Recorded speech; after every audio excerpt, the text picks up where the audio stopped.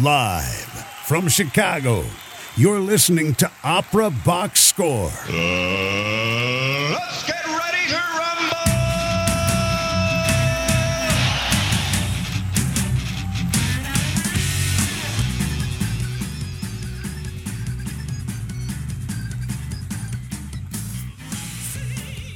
And welcome to Opera Box Score. Wherever you are, however you're listening, thanks for hanging out with us on America's Talk radio show about opera. I'm your host, George Cedarquist, joined this week by co-host Tobias Wright.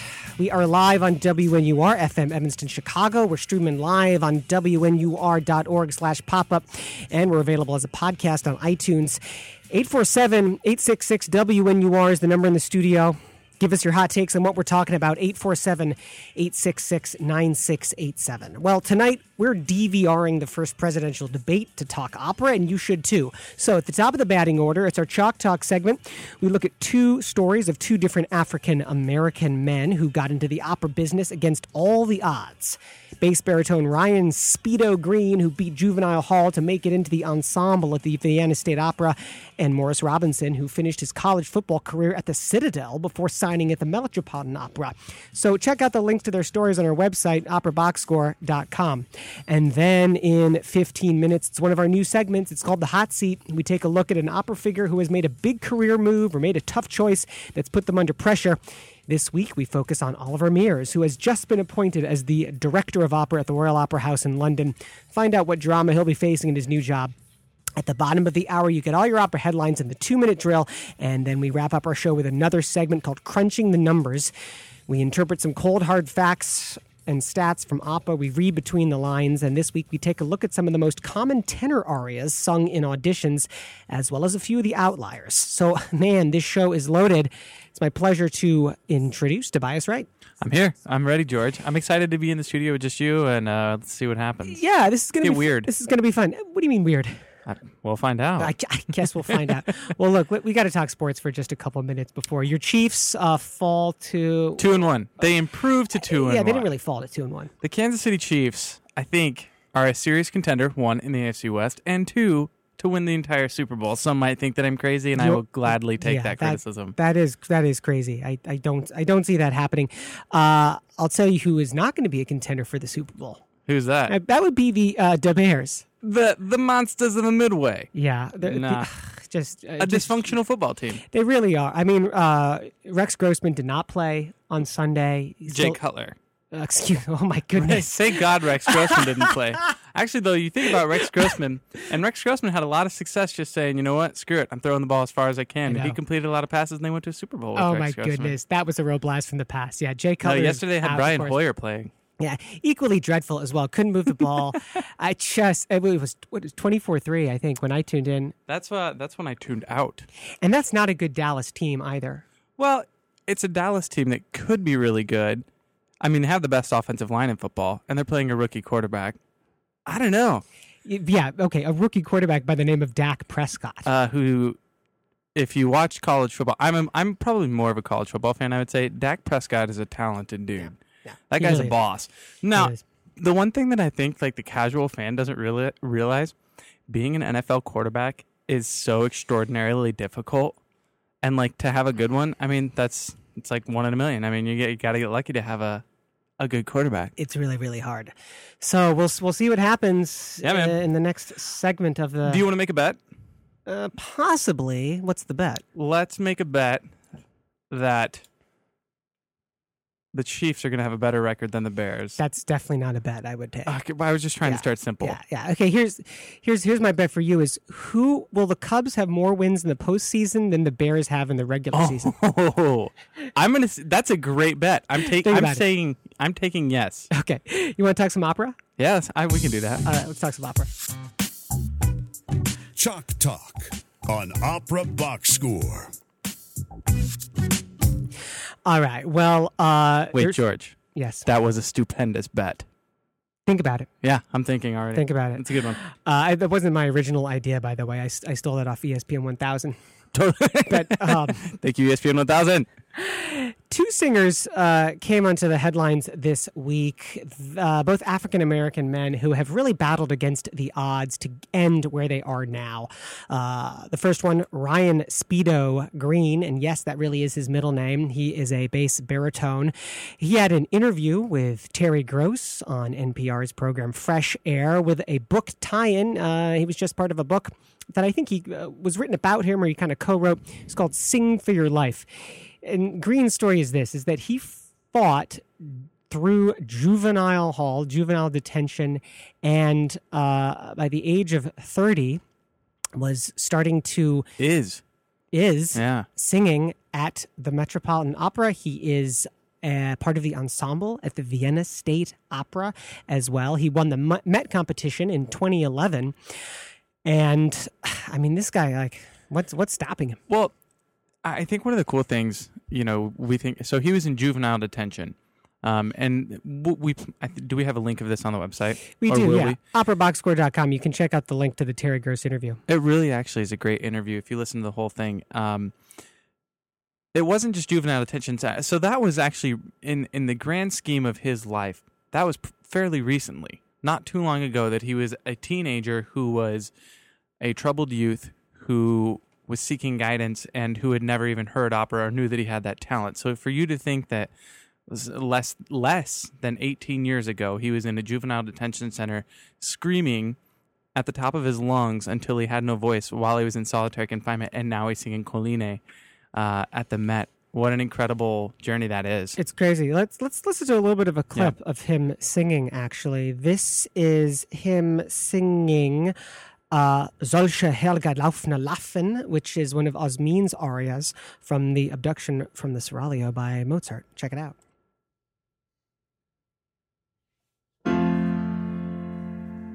Solche Helga Laufne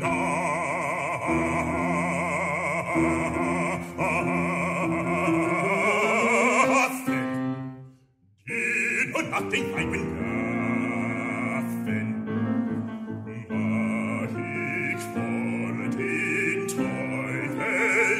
Wartet vor den Teufel nicht, wartet vor den Teufel nicht.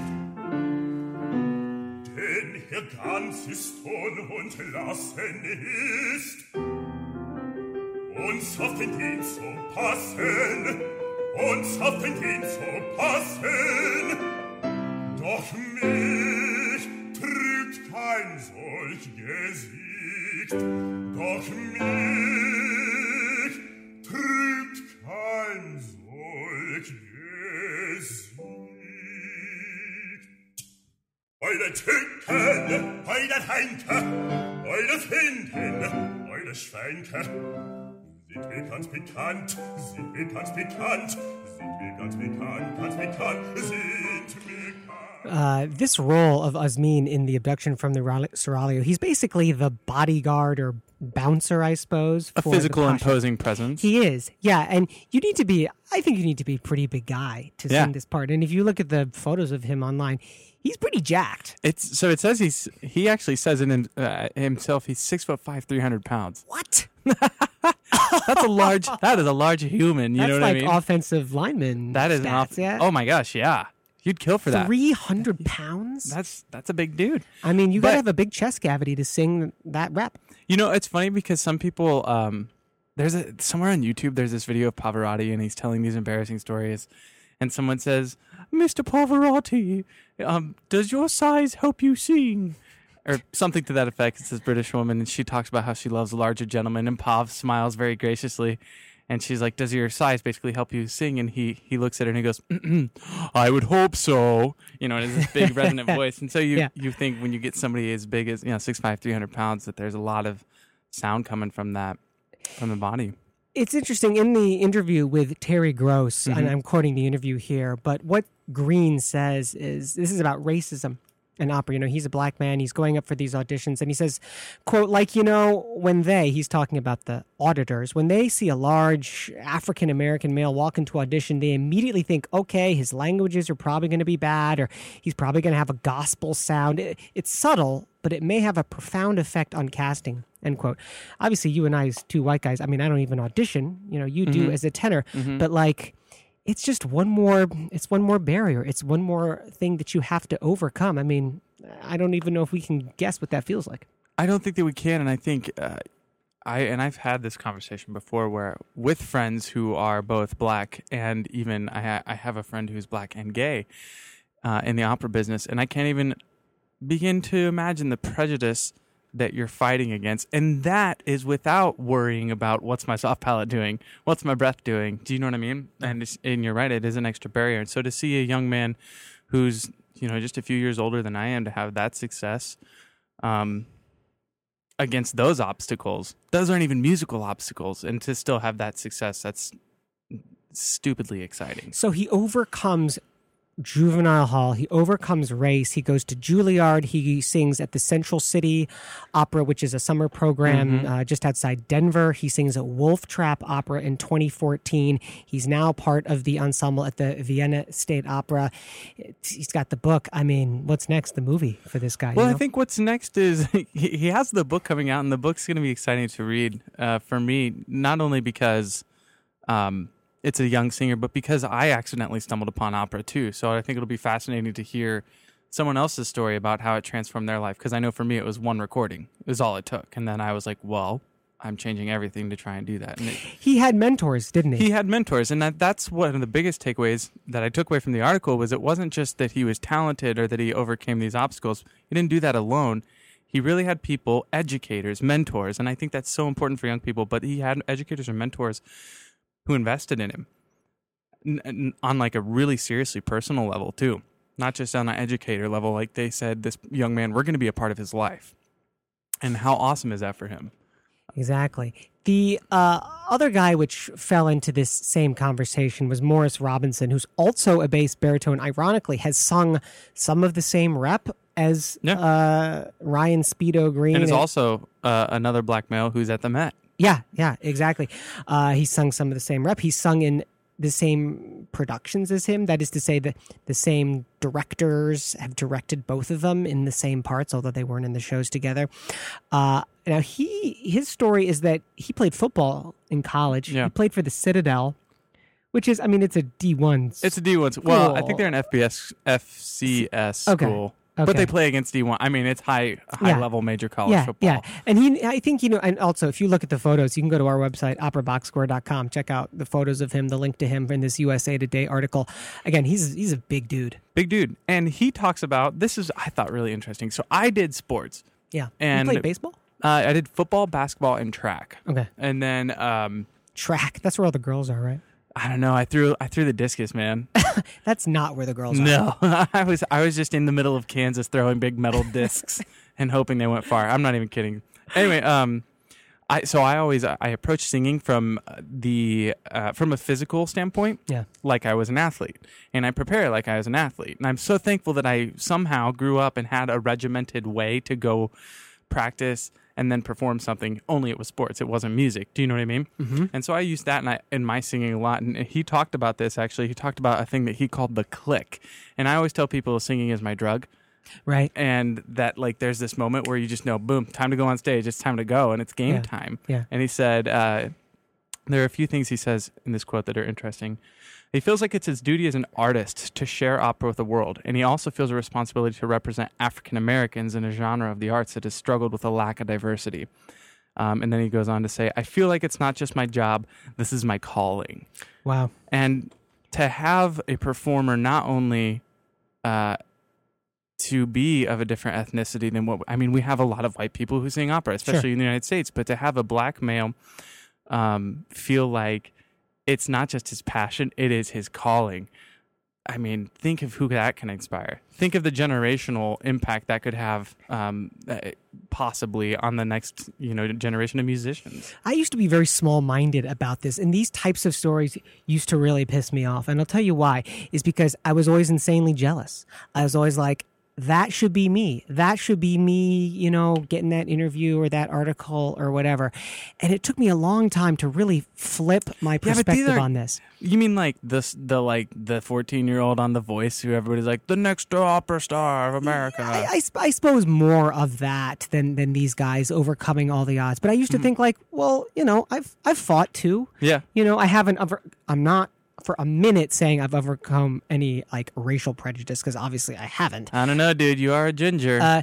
That is true. We redheads are discriminated against in our own small, tiny way. But I'm sorry. I've flipped my view now, and it's like these types of stories actually are so important because they are so inspirational. Yes, to minority artists. Yes, to anyone who gets discriminated against for any reason. And as you say, you're looking for your calling and you're looking for the click, as Morris Robinson calls it. And you know what? I get where you're coming from, saying that you used to hate these stories. I get that. I do. And I think sometimes I get jealous too when I see, the hashtag thrilled to announce on Facebook or whatever. But I think really what we should, just not even from a musical standpoint, from a humanity standpoint, we should just celebrate that someone's having success. I mean, it's as simple as that, And yeah, sometimes it impedes our own success, but dang, somebody gets to do something that they love, and that's our goal. Celebrate people having that come true for them, 847-866-9687 number in the studio. Give us a call. Let us know what you're thinking. Opera Box Score on WNUR.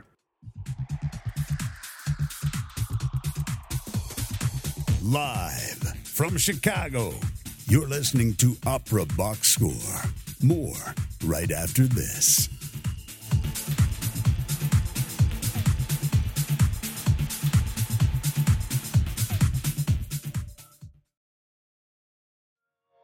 Hey, George Cedarquist here, host of Opera Box Score, America's talk radio show about opera. Now, I hear you saying opera ain't your thing, but get this. We tackle everything about opera and body slam it into a sports radio setup. The result? 60 minutes of in-depth analysis, outrageous opinions, and good, clean fun. You might even learn something. Opera class, sports radio crass. Join us for Opera Box Score Monday nights at 9 on WNUR. You're listening to Opera Box Score with George Cedarquist, Oliver Camacho, Tobias Wright, and Giovanna Jacques. Let's see who's in the hot seat. That's right. It's Opera Box Score on Monday night. Hey, thanks for skipping the debate and hanging out with us tonight. Appreciate it. I'm just so terrified. I will check in and watch the debate later, and I'm not going to make this a big it's going to be all over show, Twitter and stuff. Yeah, it'll be fine. We're on Twitter too, by the way, at Opera Box Score.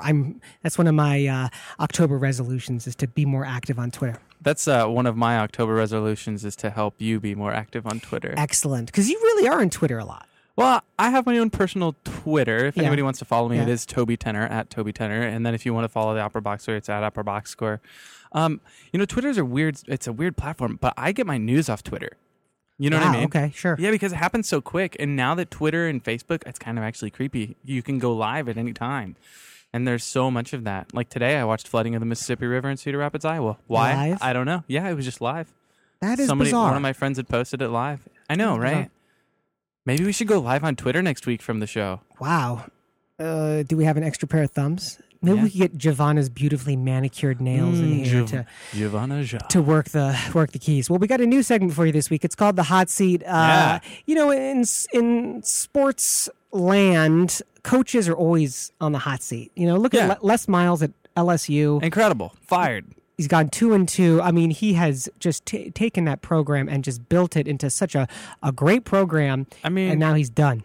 It's kind of incredible that but that's why you get in the hot seat. It's kind of crazy that a guy like Les Miles gets fired because he created those expectations. Do you know what I mean? I do. And it's you only get on the hot seat because the expectations have been raised so high, and that's It's a catch-22. You want to have high expectations as a coach or as a singer or as a director, But the consequences are if you ever come up short of those expectations that you've created, then people suspect that you're slipping in your game. It's very true. Well, we've taken a page out of that notebook and made our own segment on hot takes. Hot seats. We try and look at an administrator or a singer, somebody in the business that has had to make a decision that might be unpopular, somebody that's been put into the spotlight. We examine who they are, why they got to where they got to, and why exactly they're in the hot seat. And we're kicking it off this week with the promotion of Oliver Mears, who is succeeding Casper Holton as the director of opera at the Royal Opera House in London. This is a big deal. So Oliver Mears, his backstory is... Not Oliver Macho Camacho. No. Wouldn't that be bizarre, though, if Oliver Camacho was taking over the Royal Opera House? It wouldn't be bizarre. It'd be awesome. I don't think he'd return my calls. Oliver, you better return our calls when you direct for... Oliver Mears, he directed at Northern Ireland Opera for 6 years, started in 2010 there. He's also directed for touring companies in the United Kingdom. He's directed in the Netherlands and Denmark. I think just one show in each country. And then also founded a company in London, which is a site-specific opera company called Second Movement. Now, the guy is also 37.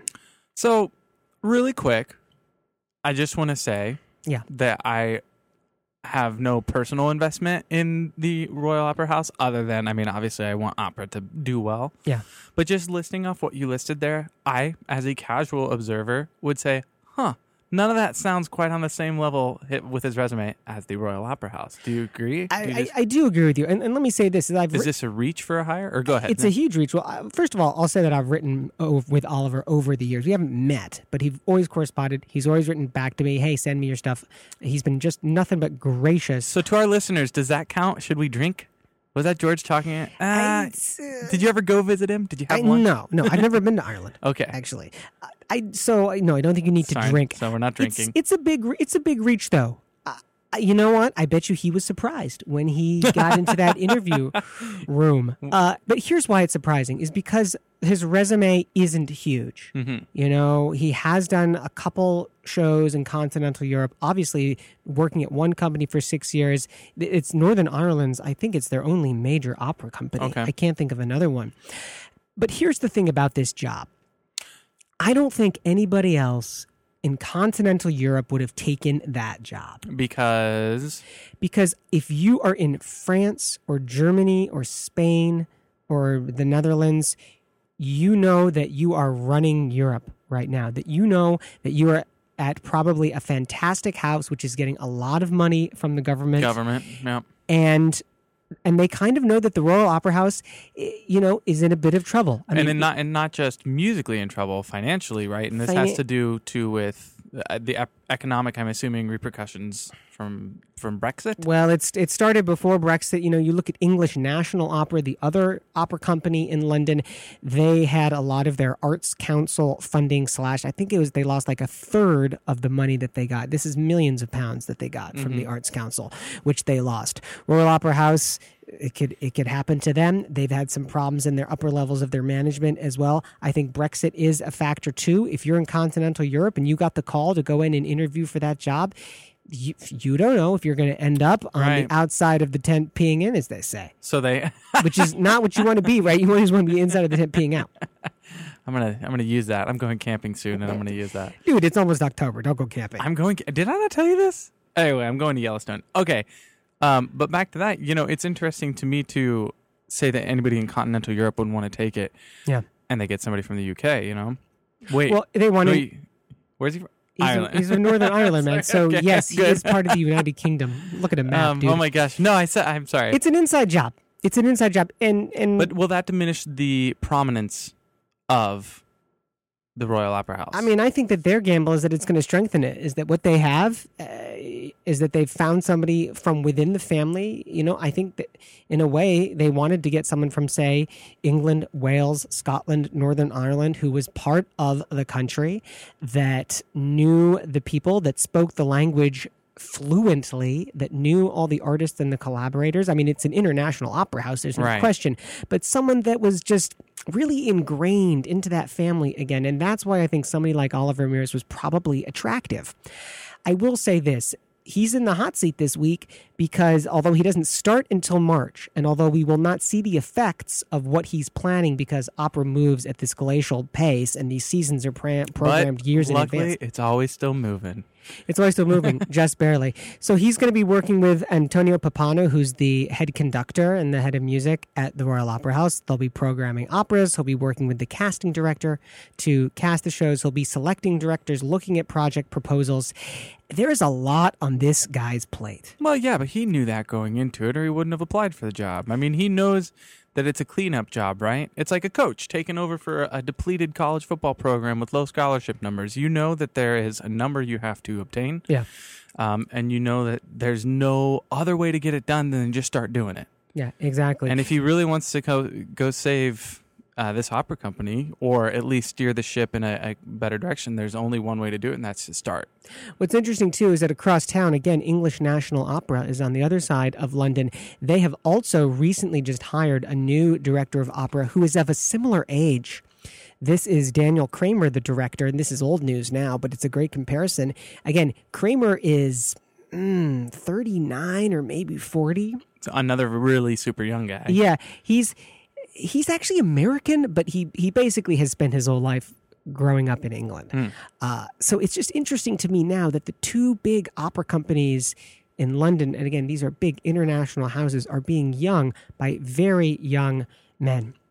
And do you think because of that there will be, will it diminish the international stature of both companies? It could do, yeah. I mean, I think we could see these companies, working a little more close to home, having more people from the United Kingdom singing there. I think their productions are going to get pared down. Probably we know those budgets are going to get pared down. I think it's going to be a hard sell for donors, benefactors, corporate sponsors to be giving such new blood as much money as they have been in the past. So the challenge for both these guys, but especially for Oliver Mears, is going to be he better be doing a lot with a little, and I think he better do it fast.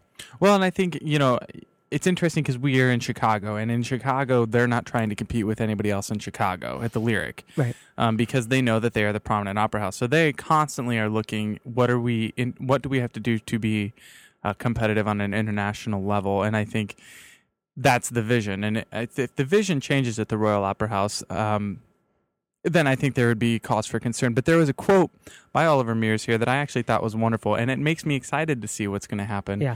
And he said that opera was important, quote, because it's totally unfeasible, which is, I agree with that.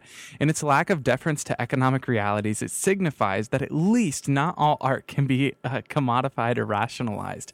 And you know what? That's somebody who's acknowledging the challenges, and I think swinging his arms wide open and saying, all right, I'll embrace that challenge, and I'm ready for it. I totally agree with you. Ready to do the 2-minute drill? Let's do it. Let's do it.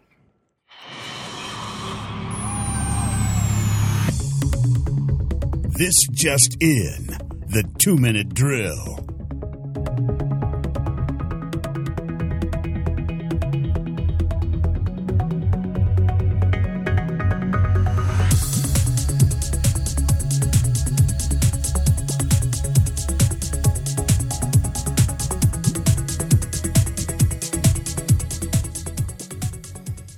And time now for the fastest headlines in opera news. Everything you need to know in 2 minutes or less. The Metropolitan Opera season opens tonight with a new production of Wagner's Tristan and Isolde, with Simon Rattle conducting, directed by Mariusz Trelinsky, and sung by Stuart Skelton and Nina Stemmer. But of course, it clashes with the first Trump-Clinton TV debate. Might be some patrons in the audience splitting their evenings and hedging their bets and leaving early to go see the debate before the opera finishes. Opera Philadelphia is agreeing to make changes in its marketing and production of Puccini's Turandot because of complaints it perpetrates stereotypes about Asians. A governor's commission on Asian Pacific American affairs said that the Opera Philadelphia is modifying and removing narrow, drooping Fu Manchu mustaches on several characters.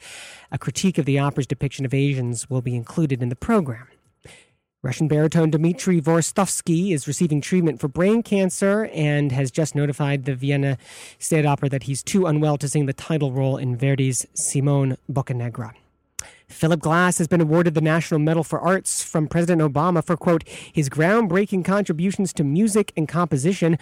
He's one of the most prolific, inventive, and influential artists of our time. He's expanded musical possibility with his operas, symphonies, and film scores and his wide-ranging collaborations. Lastly, Laverne Cox has received a lot of attention not only because of her abilities as an actress, but because she's also a civil rights activist. She's the first openly transgender person to receive a Primetime Emmy nomination, and now in the October 2016 issue of Cosmopolitan magazine, Cox is shining the spotlight on women of color who have inspired her to become the person she is today, including opera singer Leontyne Price. In a photo shoot for the mag, she dresses in a homage to Price. Check out the photos on operaboxscore.com/yourtake. That's the 2-minute drill. And we're going to kick it off right away. I want to go to the phone lines here and see if we can get Kenny on the line. Kenny, are you there? I'm here. What's on your mind, Kenny? Well, just to tie in a little bit with your hot seat discussion, I know somebody that may be on the hot seat in the opera world. And who would that be? That is designer-director Robert Lepage. Okay, go ahead. Well, he's got a production coming up at the Metropolitan. Kaya Sariajo's opera L'Amour de Loin, Love from Afar.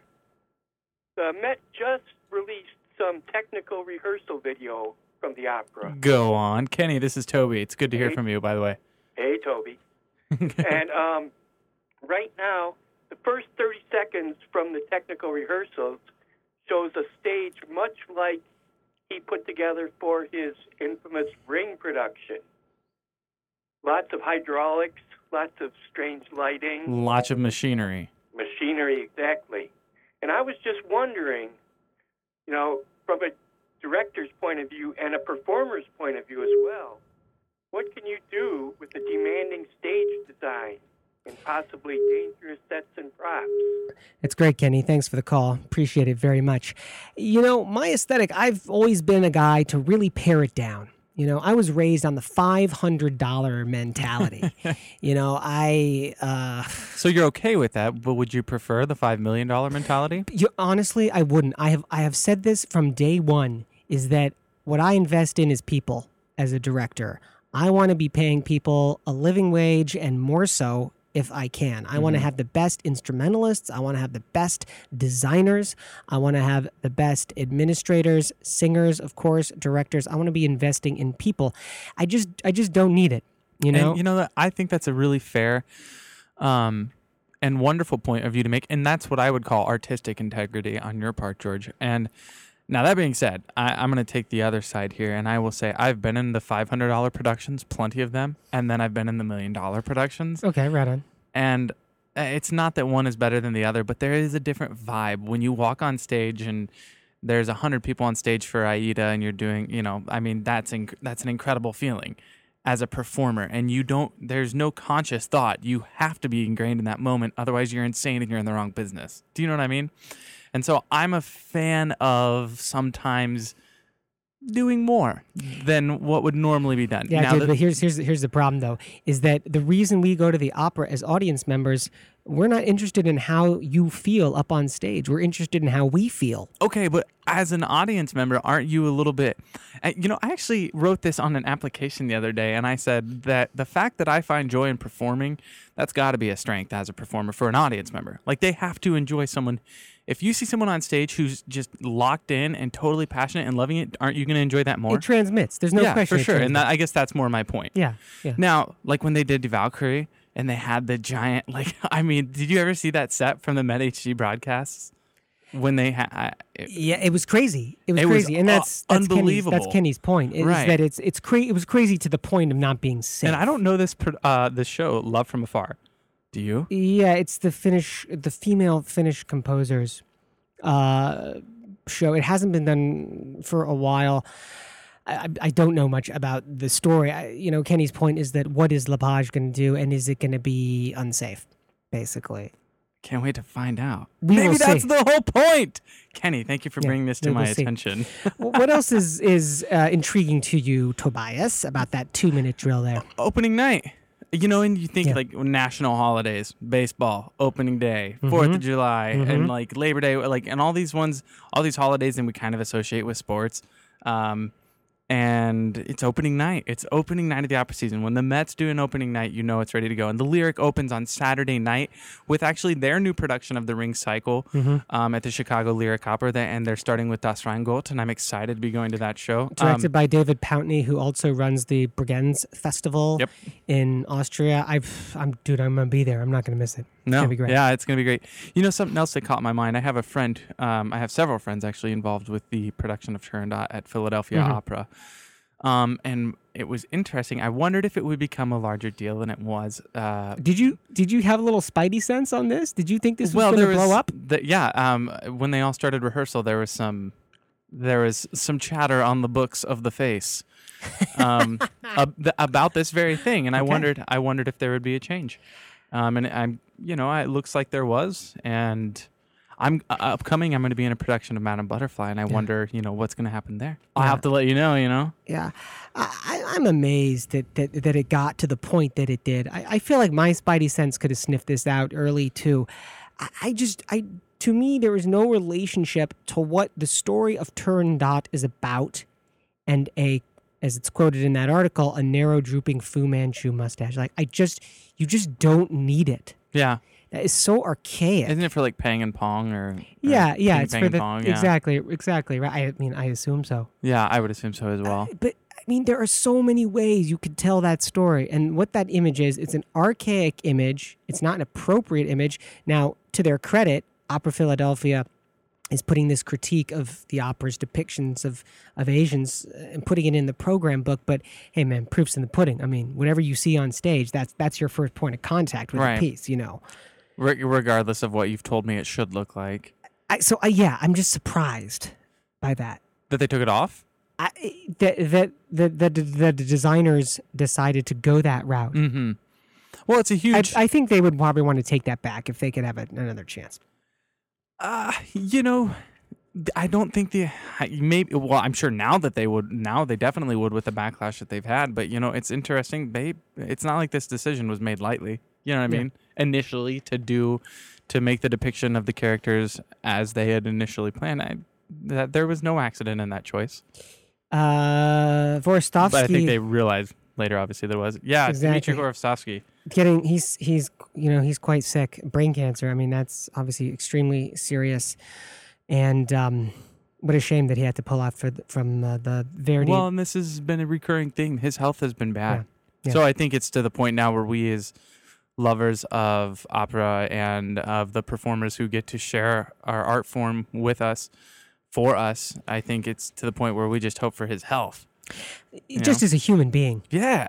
Nothing to do with performing or singing, or you hope for him and his loved ones that he can just beat this. Yeah, and then selfishly, because he's an awesome performer, you hope that we get to continue. Right, to and because he's a badass silver fox. Silver fox. He is a silver fox. Oh, for sure, he's a silver fox. Yeah. I often wonder, George, what are you going to look like when you're like 60? Do you know? Are you going to grow your fro out when you're an older man? Man, I kind of do that now. I got my first gray hair in my beard the other day, though. Ooh. My wife got her first gray hair, too. She's going to be so pissed if you said that on the air. I plucked it out, though. That's I was love. like, honey, it's one of those weird, like, albino hairs. It's not actually gray. It's not actually gray. Yeah. No. As I've gotten older, I just have hair on weird places in my body. Don't go on.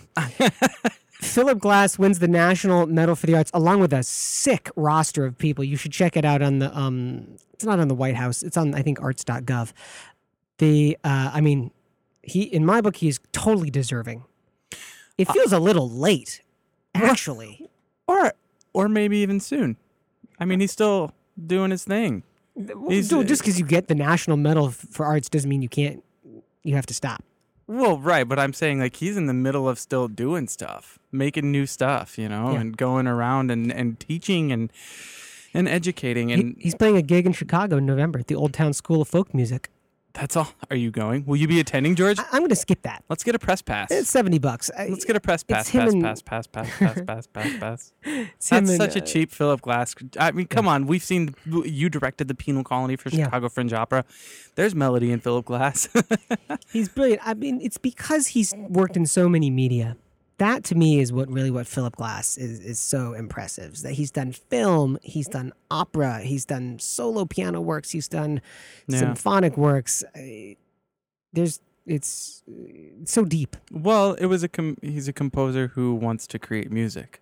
Yeah. And I think that's awesome, that the catalog gets to grow because he adds all the different genres in, and for some composers, unfortunately, we don't really get that much outside of what they gave us with opera, but with Philip Glass, there's a vast range of things that he's done. Yeah, exactly. How about Laverne Cox? This was a clip that Oliver, our creative consultant, sent over. Because I don't watch TV, I don't know a lot about her as an actress. I think she's on Orange is the New Black. I don't know. Okay. And I don't watch television. Oh my gosh. I don't know what this is. I'm so drink. sorry. That'll be your drinking thing. That I don't watch television. I'm just trying to insult you somehow. Oh, it's all good. You know what I am watching though? What's that? I'm watching a Ken Burns documentary currently on the Roosevelts. Okay. Yeah, because I'm a total nerd. So when I do watch television, it's to learn. That's cool. I mean, I don't read fiction. And we wonder why I'm single. Holy crap. Yeah, there you go, man. Anyway, so she dressed up as Leontyne Price. That was one of the many African-American women artists that she pays homage to in this photo shoot. And it's beautifully done. Fantastic makeup, lighting, costume. I mean, she really does look like Leontyne Price. Which is awesome. I mean, it's a credit to her willingness to adapt to a character and to pay homage, like you said, to someone who was inspirational for her. And I think that's really cool to get to celebrate that. Well, it goes back to the point about mentors that you had earlier, and she talks about this in this article on Cosmopolitan. Yeah, I'm sorry, I'm just looking at something else now. She is on Orange is the New Black. If we fail pop culture. No, I said it was Orange was the New Black. I got it right. Yeah, you're right. And she talks about a number of artists, and she talks about how Leontyne Price kind of blew the door off the hinges for people of color to be performing at that level, to be recognized at that level. Frankly, not just to be performing at that level, but to be the best at that level. 847-866-9687, number in the studio. We are going to step aside for 1 second. Be right back here. Opera Box Score.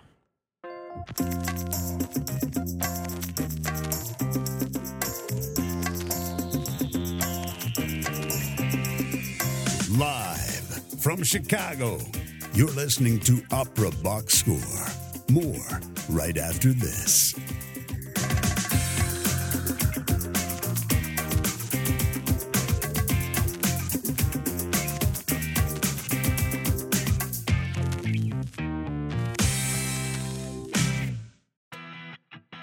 Hey, George Cedarquist here, host of Opera Box Score. Whether you're allergic to opera or you're a devoted fan, our show is for you. We tackle the week's opera headlines and body slam them into a sports radio setup. The result? 60 minutes of play-by-play analysis, exclusive interviews, and scandalous opinions, plus the heroes, villains, and stats from this crazy art form that we love and love to complain about. Join us for Opera Box Score Monday nights at 9 on WNUR. Subject to interpretation and analysis, let's crunch the numbers. Back on Opera Box Score, it's WNUR. George Cedarquist here with Tobias Wright. Crunches some numbers on a Monday night. OperaBoxScore.com is the website, at Opera Box Score on Twitter. This is a new segment that we're kicking off tonight, Crunching the Numbers. I love stats. And sports are driven by stats. This show really tries to take a page out of the life of sports, out of sports talk radio, and try and get some of the things that make sports and sports talk radio great and apply those same principles to opera. And one of those things to me is statistics. If you know Kim Whitman, she is the head of Wolf Trap Opera and Classical Programming, which is primarily a summer program just outside of Washington, D.C. in Vienna, Virginia. I've known Kim for a while. I was on a directing fellowship there in 2008. 2008. That was a good year. It was a great year. Do you want to know what I was doing? Don't tell me. You weren't in high school in 2008, were you? No, I was my freshman year of college. Okay. It was close. Yeah. Wow. Close. It was a great summer for me, actually, getting to know Kim, getting to know that program. I mean, Wolf Trap Opera... They get the best young artists, period. Yeah. Pianists, directors, I mean, it's a huge... that you've been there. I mean, that just speaks volumes to your talent as a director, but the best singers, they have singers that are doing the Lindemann program, that are doing the Ryan program. I mean... Exactly. Yeah. I mean, Wolf Trap, along with the Maryland Opera program in San Francisco... Santa Fe. Santa Fe, yes, which has a lot of professionals involved in it as well. Both those programs are huge. So what Kim does is she kind of geeks out on the stats, like me. And when she goes around the country on her annual audition tour to, as Oliver said, find those young artists that are going to join the Wolf Trap program, she makes statistics off of what everyone sings. And so for sopranos, mezzos, tenors, and bass baritones, she gets together all of the different arias that are on display, and she breaks them down in many different ways. So, for example, she'll make a spreadsheet for what are the arias that are submitted when a singer, and this we're looking at tenors tonight, when a singer says, these are the 4 arias that I offer to you in this sort of a four aria package. She'll make a spreadsheet for which arias are listed just once in that package. She'll make a spreadsheet on what is the first aria sung out of that package. And then she'll make a list of every single aria in every single language. It's pretty fascinating. These numbers are awesome. Obviously, we're going to look at tenors tonight because Tobias is a tenor. Because I sing tenor. So the most frequent aria listed, and this is, again, the 4 aria package. So a singer comes in, they've got a sheet of paper. These are the 4 arias that I can sing. You, Kim, you can pick, you can tell me what you want to hear, or I can, pick one. The most popular, by a pretty wide margin, is Dies Bildnis ist bezaubernd schön from The Magic Flute. Magic Flute by Mozart. Tamino sings the aria. So it's interesting because as a tenor, I offer this too, and I feel like a lot of tenors, especially young lyric tenors, it's an easy one to offer because, a lot of the other German that's out there is either huge because German opera is huge in and of itself, or it's a lot of character-ish tenor stuff. And so what's like an accessible lyric opera aria that is in German? Boom. Mozart's Dies Bildnis. Again, so this is 30% of the people that have auditioned for her, and this is from this past round. Have it one of their 4. Have that aria as one of their 4. 30%, a third. Yeah. But what I don't understand is this, and P.S., all these numbers are all available. You can check out the link on our website, operaboxscore.com. You can go to the Wolf Trap, her blog. I was going to say, if you're a young singer, go to that blog and scope that out. And don't be deterred just by seeing that for me, I sing Dies Bildnis and it's at the top of the list. And I don't sit here and think, oh, I should choose something different. But shouldn't you choose something different? I mean, why would you do what everyone else is doing? If you sing it well, you sing it well. And you know what? I see what you're saying too, but also if you sing it well, show that you sing it better than everyone else who sings it. I understand that, but you're coming from the point of view of a singer, from the point of view of the other side of the table. If you're the last guy on the day and you're singing the same aria that everyone else has put on their list, even if you hit a home run, man, we're tired at that point. You don't have any control, I suppose, about where you are in the day. You don't, and it's like, go back to sports. It's like shooting free throws. Yeah, you got to do it. Might as well be. you might as well be really good at it. Do you know what I mean? It's like so. Yeah, everybody shoots from the same distance. Why don't you just show that you're better than everybody else at it? So I look at it competitively, but I also, I have had someone tell me that one of my songs that I offered showed a lack of creativity. Yeah. And that was New York Lights, which is on this list. Dude, it is on this list. Wasn't it one of the most popular English arias? It is ranked 9th. So 7.6% of applicants had that on, compared to 30. I understand that. And even New York Lights, it comes after Tom Rakewell's aria, Here I Stand, from the Rake's Progress by Stravinsky. So, and there's a big margin between Here I Stand and the New York Lights aria. Let me play a little clip of one of the least popular ones. Oh, what is it? What do you got? I wonder if you're going to know what this is. You may or may not know.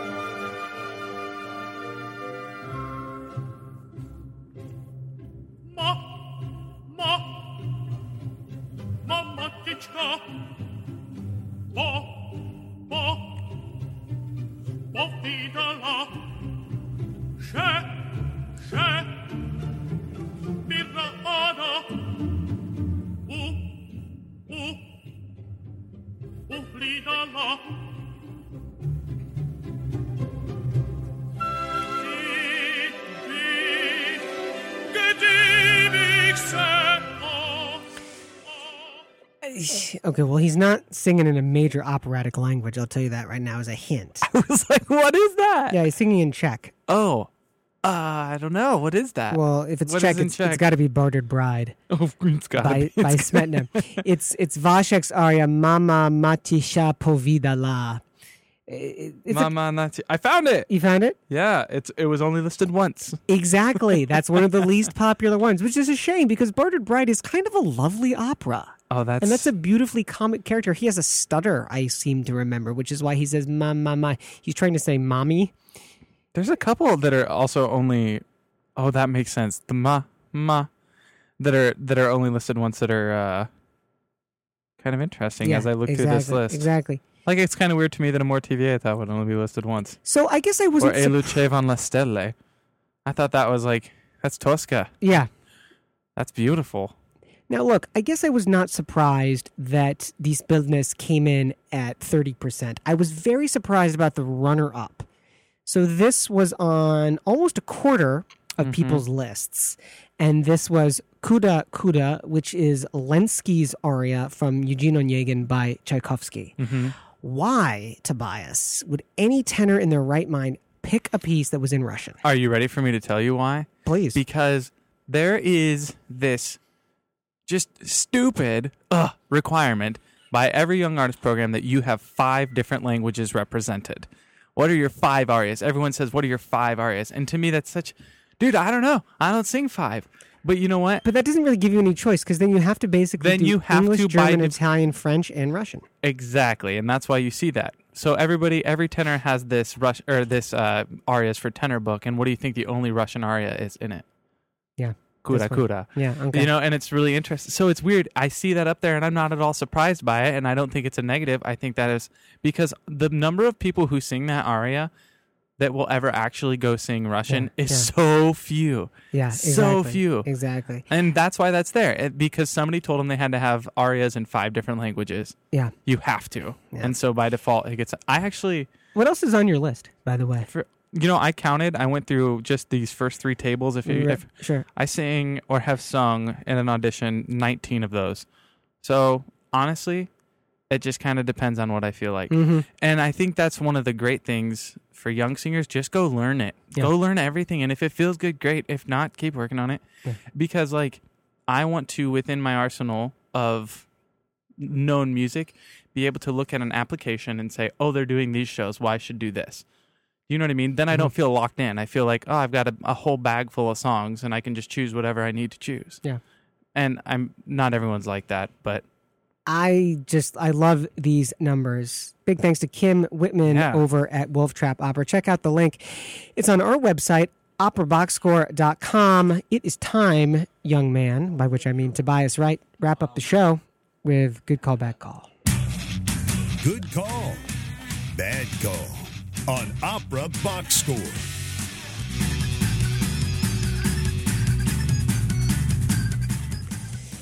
Oh, man, this hour goes so fast. It does, but this has been a good hour. It's been a good hour. It's been a serious hour.